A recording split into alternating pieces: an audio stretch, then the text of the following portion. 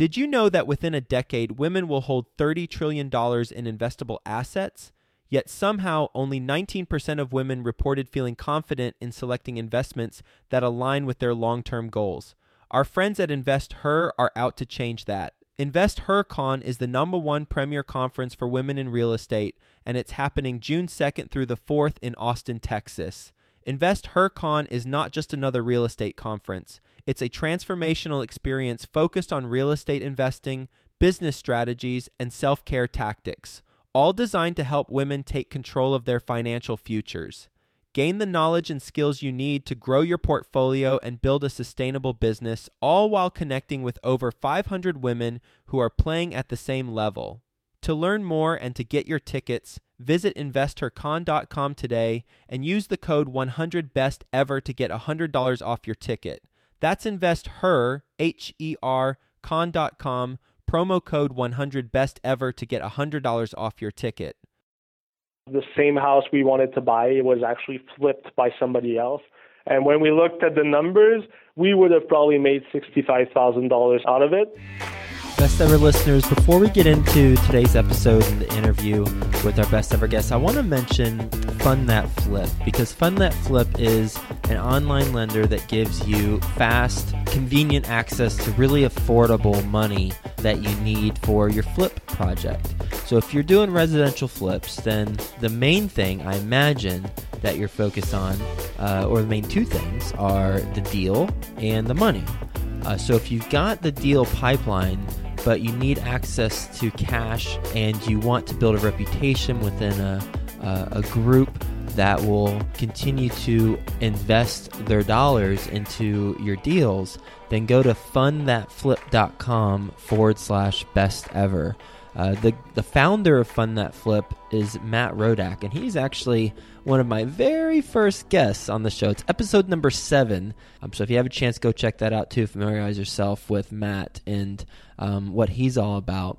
But when you're needing money and you want an online lender that provides fast, convenient access to affordable capital for your flipping projects, then Fund That Flip's the way to go. Their team has over 200 deals under their belt, and you can actually, this is crazy, you can actually be approved immediately within 30 seconds once you put in your information.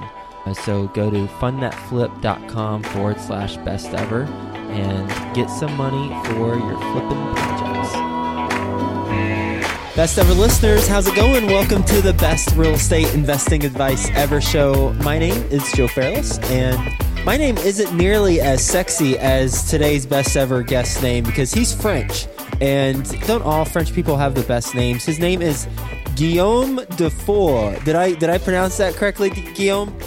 That was correct. That was actually very good for our first time. Awesome. It's like my Texas roots didn't even come up in that little pronunciation. Guillaume's 27 years old, and he's based in Montreal, Canada. He bought his first income property at 23 years old, and he completed his first flip at 24 years old. He sold his most profitable deal just recently that netted $110,000. And in 2015, his real estate earnings are expected to be just north of $200,000. So we're getting into some specific numbers with Guillaume, and boy, do I love that. And with that being said, Guillaume, you want to give the best ever listeners a little bit more about your background and what you're focused on right now? Yeah, for sure. So basically, I like to think of myself as a true real estate investor. So I started out, as you said, it's about 3 or 4 years ago when I bought my first property, which was a triplex here in Montreal, Canada. So that's the first investment that I made. I come from a background where nobody invests in real estate. I started from scratch pretty much. So nobody in my family ever had a bachelor's degree. Nobody in my family ever had their own business. So I was kind of starting from nothing. So when I kind of discovered this new passion for real estate, what I did was just started, reading books about it, going to events, networking events, conferences, stuff like that. And when I got the hang of it and I was confident enough, that's when I made my first purchase, which was the triplex with 2 partners. to be able to help me financially because I didn't have money. I was in university, working part-time job and trying to, to live a decent life with the amount of money that I had. So yeah, that's how I started out with the triplex a few years ago. And then it's been 8 transactions so far I've completed, and I've touched pretty much everything. So that's why I don't specialize in wholesale or apartment buildings or house flips. I kind of did a bit of everything from selling land to wholesaling so I touched everything so far. So that's pretty interesting. All right. So many questions, my friend. Let's start with this. You mentioned you got started by reading books, attending networking events, going to different conferences. A lot of people who are really focused on real estate will do those similar steps, but yet they won't actually make the purchase. What was the trigger that took you from conferences, reading books, networking events to actually making the purchase?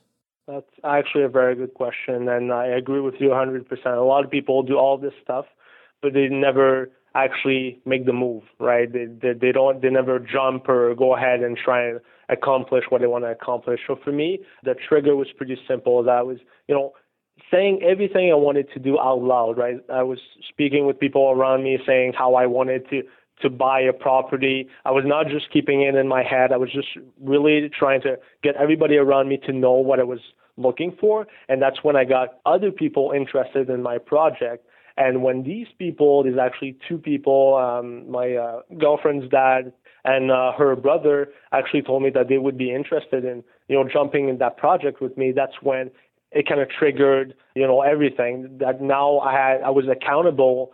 I told these 2 people I was going to buy a property and I wanted them to help me. So I kind of had to go ahead and do it. So by having the people around me push me, by telling them I wanted to do that, it kind of made me accountable and I had to do it. That's just part of, I think, a process that's very important. It's just not keep everything in your head or just in your mind, speaking it out loud, getting people to know what you're doing. This way you kind of feel like you have to accomplish it to make sure you don't, I don't want to say disappoint these people, but to make sure you show them that what you are telling them, you are actually serious in your in what you want to do in the project that you want to go ahead with. So it was a triplex. You partnered with your girlfriend's dad and her brother at the time, and this is when you were 23 years old, so 4 years ago. How did you know how to structure that partnership? What were the legal documents that you have with them, and who has what responsibility? Yeah, that's a very good question. So basically, the way we structured it is I wanted everybody to be equal partners.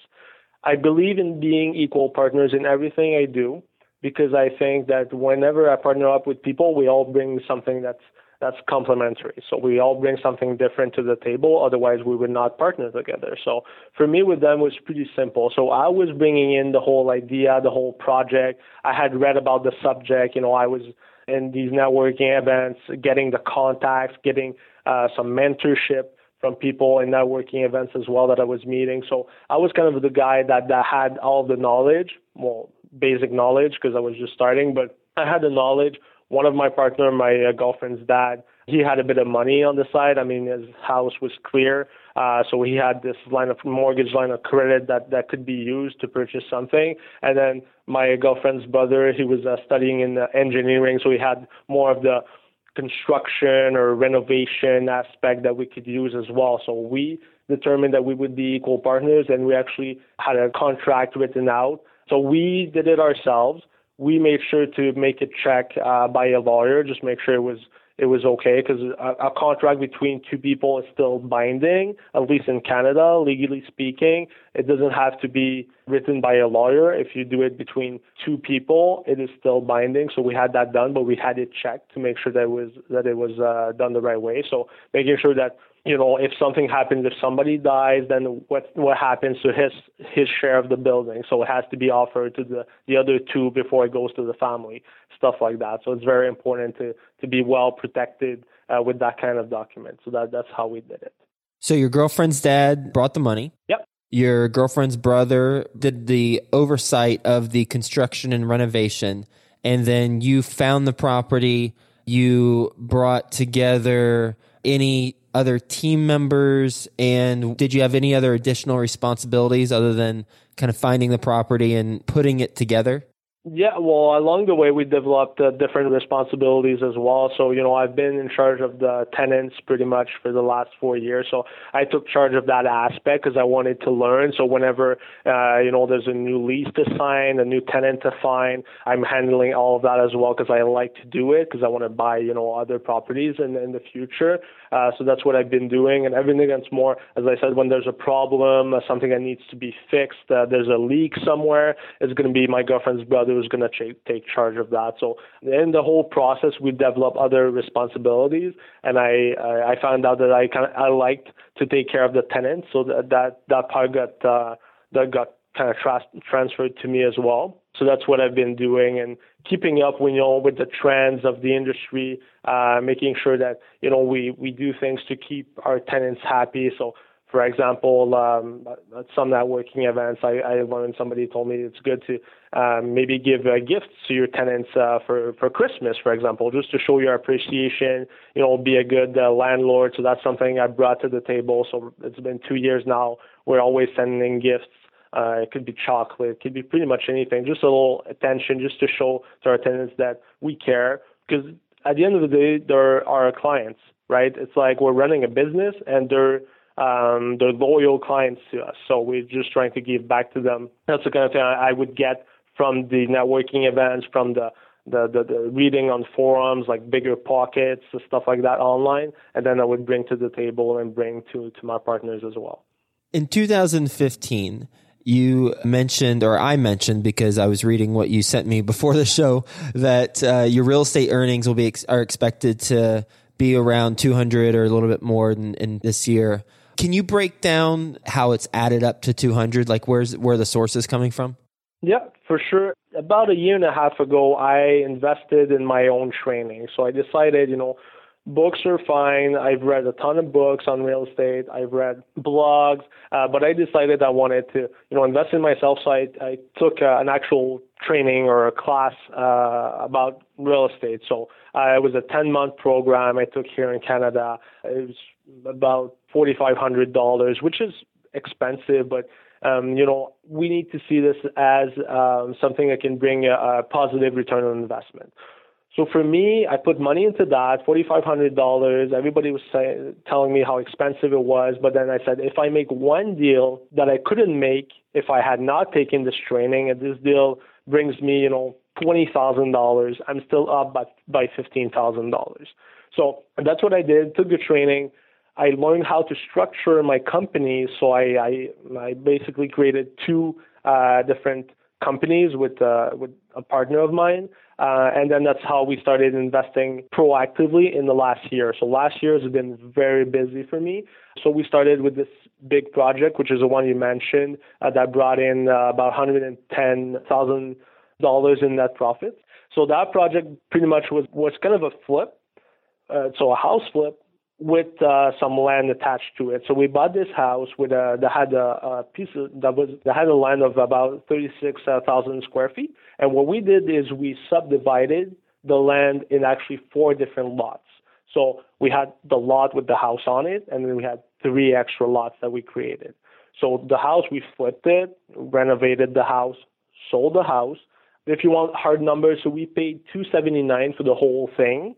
That was listed on MLS. So we paid $279. We actually sold the house for $220,000. So technically, we lost money on the house. We had to put $26,000 in renovations in it on top of that. But I was able to sell the 3 pieces of land for $80,000 each. So that was an extra $240,000 just on the pieces of land there.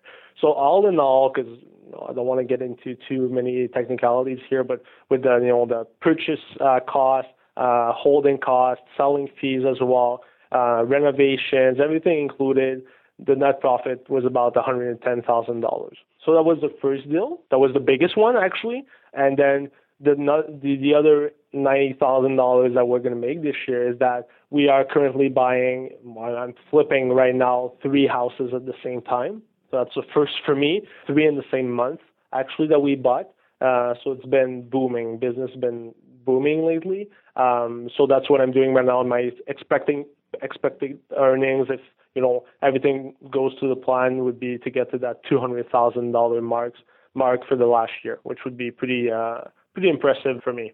And are you doing this part-time or full-time? That's correct. Part-time for now. So I've been doing that while working full-time in marketing. I have a job in marketing. But you know what? I think the plan is right now, since we've sold this big deal with $110,000, what we determined, that me and my partner, is that I would jump into this full-time as of February 2016.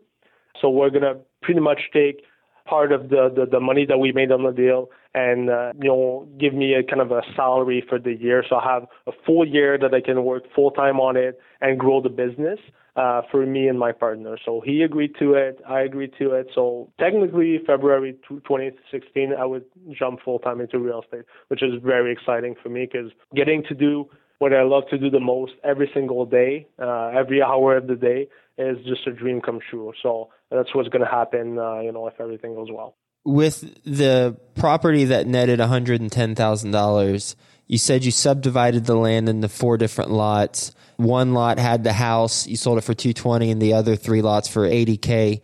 How did you find that? And was it a specific search that you were looking for with that you could subdivide land, or did you fall into it? No, we were actually looking for that kind of a deal.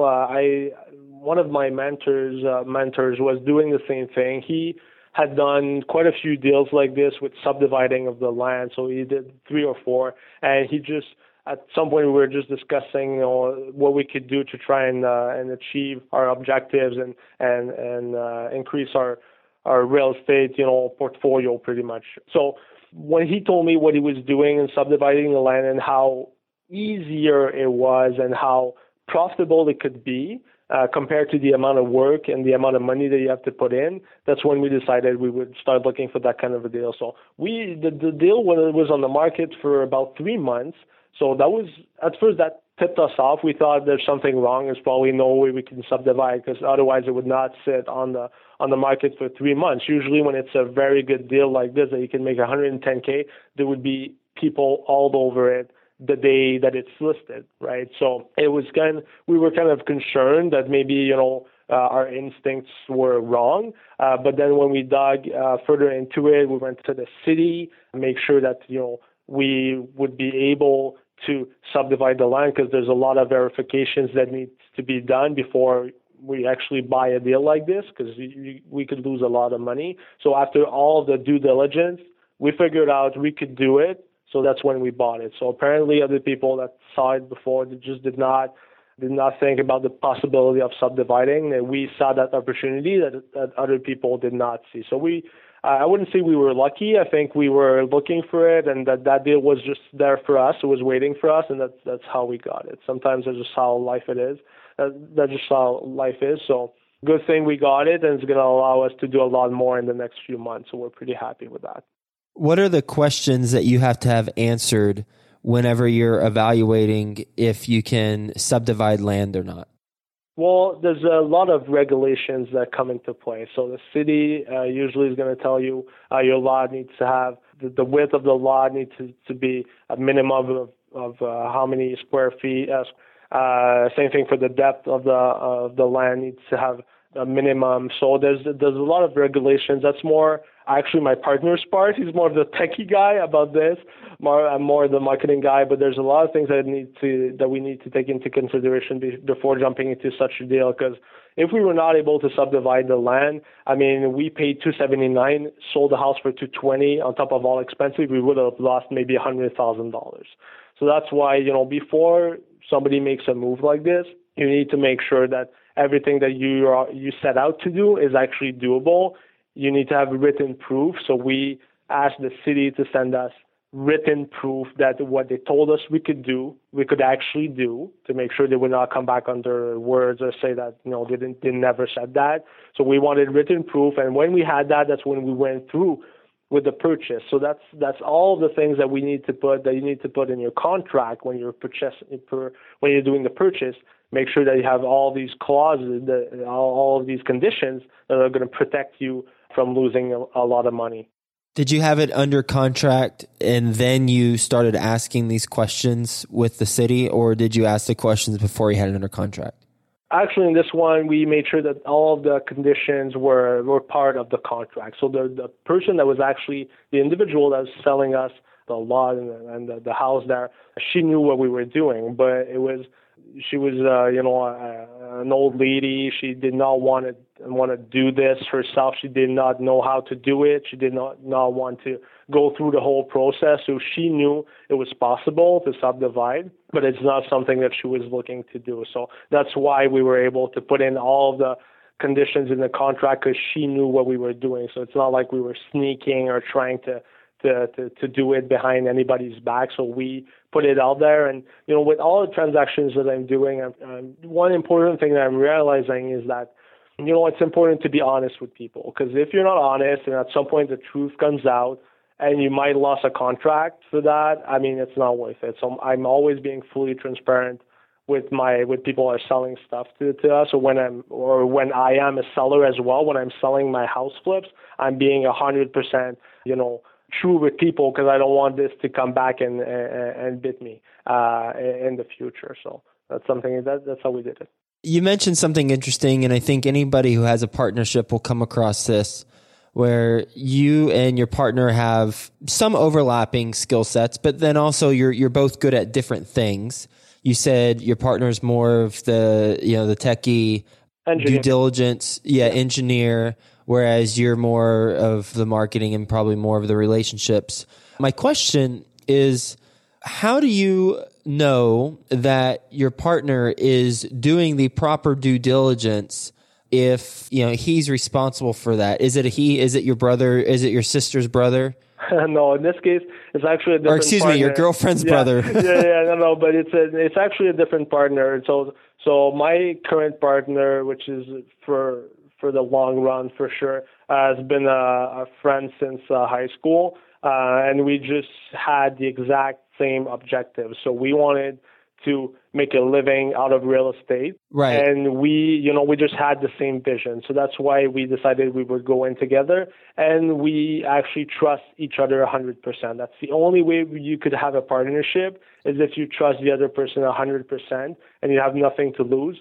Of course, we still have papers to protect ourselves. Well, yeah. But my question is, even, the trust factor is there because that has to be there. But as far as checks and balances, if somebody is doing something, like in this example, doing due diligence that he's focused on, but you're not, do you have another person double check it if it's not your area of expertise, or do you trust implicitly that he's got it taken care of, and then you both have risk associated to the transaction? So if it doesn't go well because of what he's doing, then he knows that, and you're both going to lose money. Yeah, that's right. Well, we are always double checking ourselves, because even though he's more of an expert in certain field, I still have some basic knowledge. It's not like where I don't know anything about what he's doing and vice versa. So we double check everything we do. That's for sure. And obviously, we always surround ourselves with professionals, right? So, for example, whenever I'm buying anything, usually I don't go through a real estate broker. But whenever I'm selling something, I'm always using my real estate broker. So he's going to be there to support us as well, to give us his opinion, to double check everything. So on the selling side, I always use, this guy that I'm working with.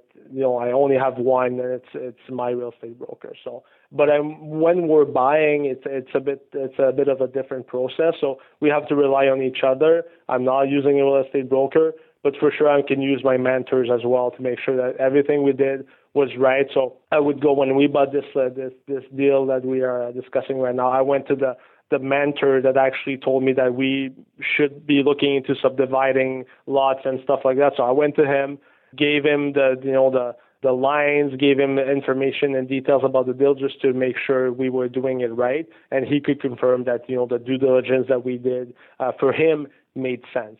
So that's all the extra things that we could do to make sure that the risk that we are taking is a calculated risk, because it's always, whenever we invest in real estate, there's always big risk, but they need to be calculated, right? If they're calculated, the chance of us losing money is way lower than if we were not taking all the necessary actions to make sure the deal was right. And is the partnership 50-50?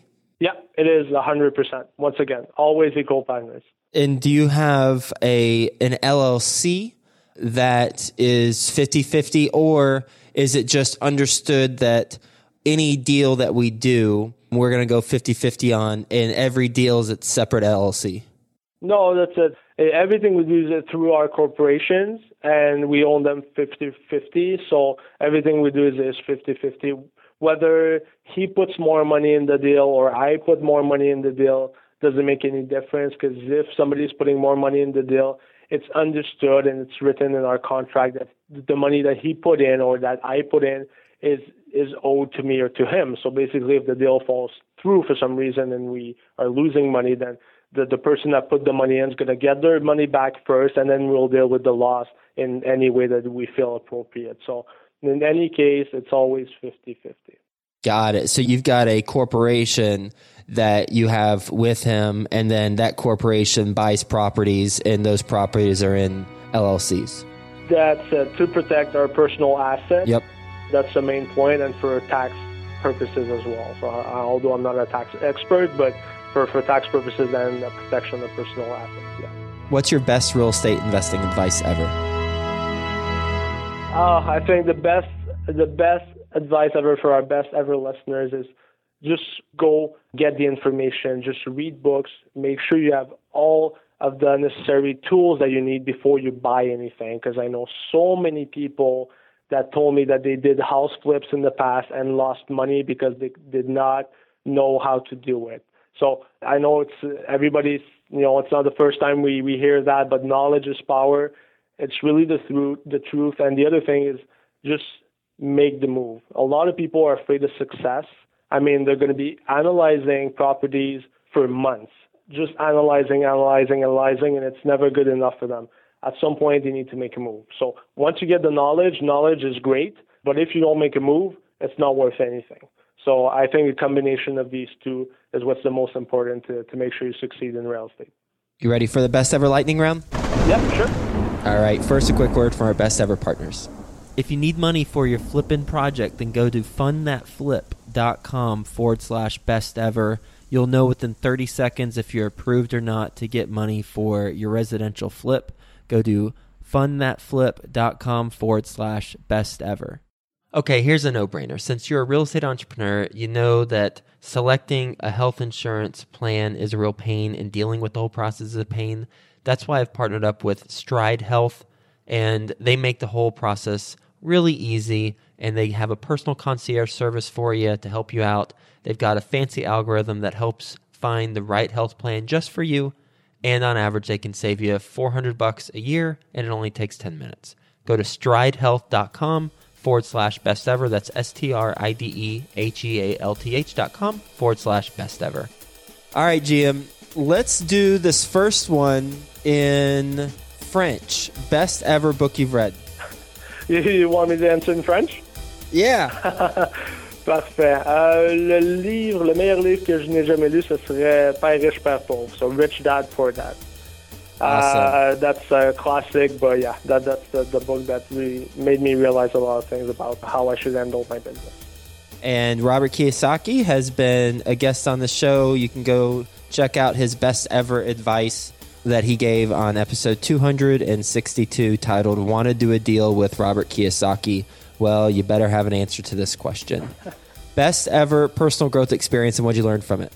I think personal growth experience, I mentioned that prior, but really the networking, the training in real estate, and anything that's related to anything that can bring you closer to your objective. I participated in the Millionaire Mind Intensive seminar as well. So everything that can bring you closer to your millionaire objective or to your main goal, I think is going to help you, learn from it and grow from it. So for me, it's just all this put together.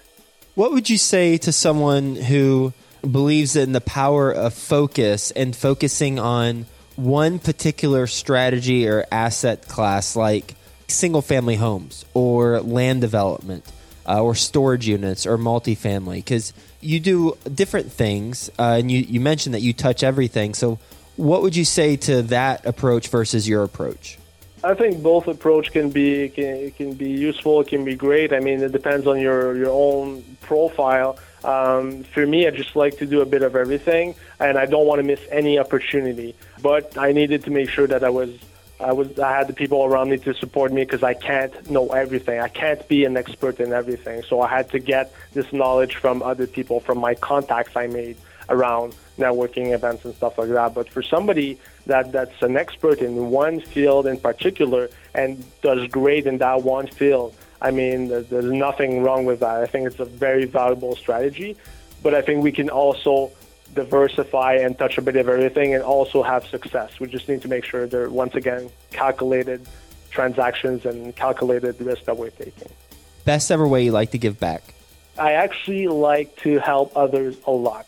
So that's just part of my personality. So I never say no to somebody who wants to ask a question about real estate. So whether it's somebody who needs some consulting time, whether it's somebody who needs to meet me for coffee just to ask me questions on how they can improve their own life or their real estate investment strategies, I always want to help these people. And most of the time, I mean, when I have time available, I mean, I'm never going to say no to these people, because I want to help them, and that's just my way to give back. I know that if these people succeed, they're happy, they make the economy grow, we're all going to benefit from it. So that's kind of my way to give back to people. What's the biggest mistake you've made in real estate? Not being confident enough. I mean, when I first started out, before I did my first flip at 24, we were looking for other properties, and we had this great opportunity for a house flip, which we had under contract. And I let one of my partners lead the deal, because I didn't feel like I could lead over him, because he was older. He was like the older partner. He had the money. He was putting the money in the deal. So I let him lead. After the inspection of the property, he decided we should not go through with the purchase. And we listened to them, because I was not confident enough to say, hey, I think it's a good deal. We could find a way to make it profitable. So I let it flip, and then a few months after that, my real estate broker sent me a listing of the same house we wanted to buy. It was actually flipped by somebody else. And when we looked at the numbers, we would have probably made $65,000 out of it. But, we missed that opportunity. We did another flip after that. My first flip when I was 24, we made $22,000 out of it. We were three partners. That's about $7,000 each. It was an easy, quick flip, so it's still good money, but we could have made $65,000 out of it. So that was kind of a hard feeling when I saw all these numbers. My real estate broker sent me the listing of the house that sold. But, that's part of the game. Sometimes we just make mistakes like that. But what I learned from it is that, be confident. If you know what you're doing, you know what you're doing. So you should step up. And even though somebody else may bring in the money or maybe older or more experienced, it doesn't mean that they have the right answer to how to handle the deal. So that's something I would do differently if I were to go back. What's the best ever place for the listeners to reach you?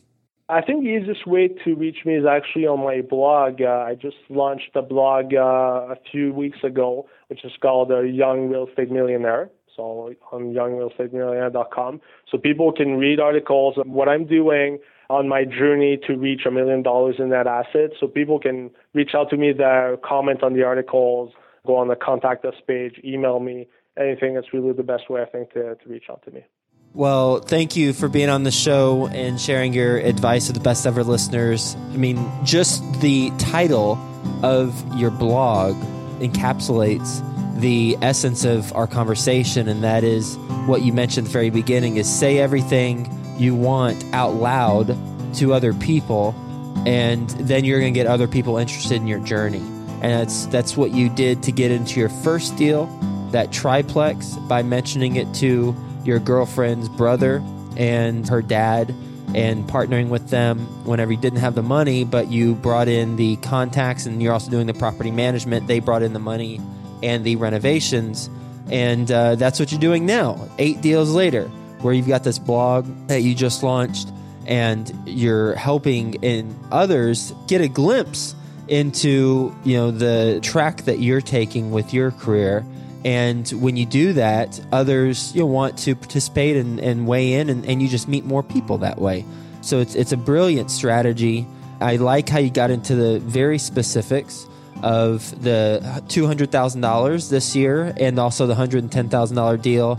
I think it's really interesting to hear about subdividing the land, how you were working with the seller and making sure the clauses were in there to be protected.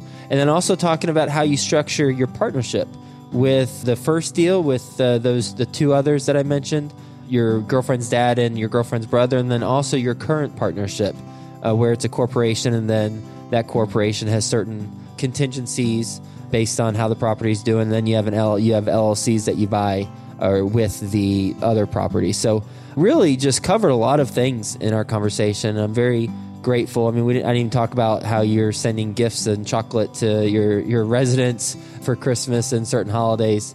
We usually talk about certain subjects, but this was, as you mentioned at the very beginning, you've touched everything. You've touched a lot of things, and we touched a lot of things in this interview. So I think is really beneficial for the Best Ever listeners. So thanks so much for being on the show. And there's anything you'd like to say to the Best Ever listeners in French before we sign off? For sure. Merci beaucoup tout le monde d'avoir écouté le podcast de Joe. Puis merci à toi, Joe, pour ton temps. So basically, thanks for your time, Joe. Thanks everybody for listening. And this was way too short. I wish we could have gone on a few hours still. But thanks a lot for your time and for your interest in my story. Thanks a lot. Okay, have a nice day.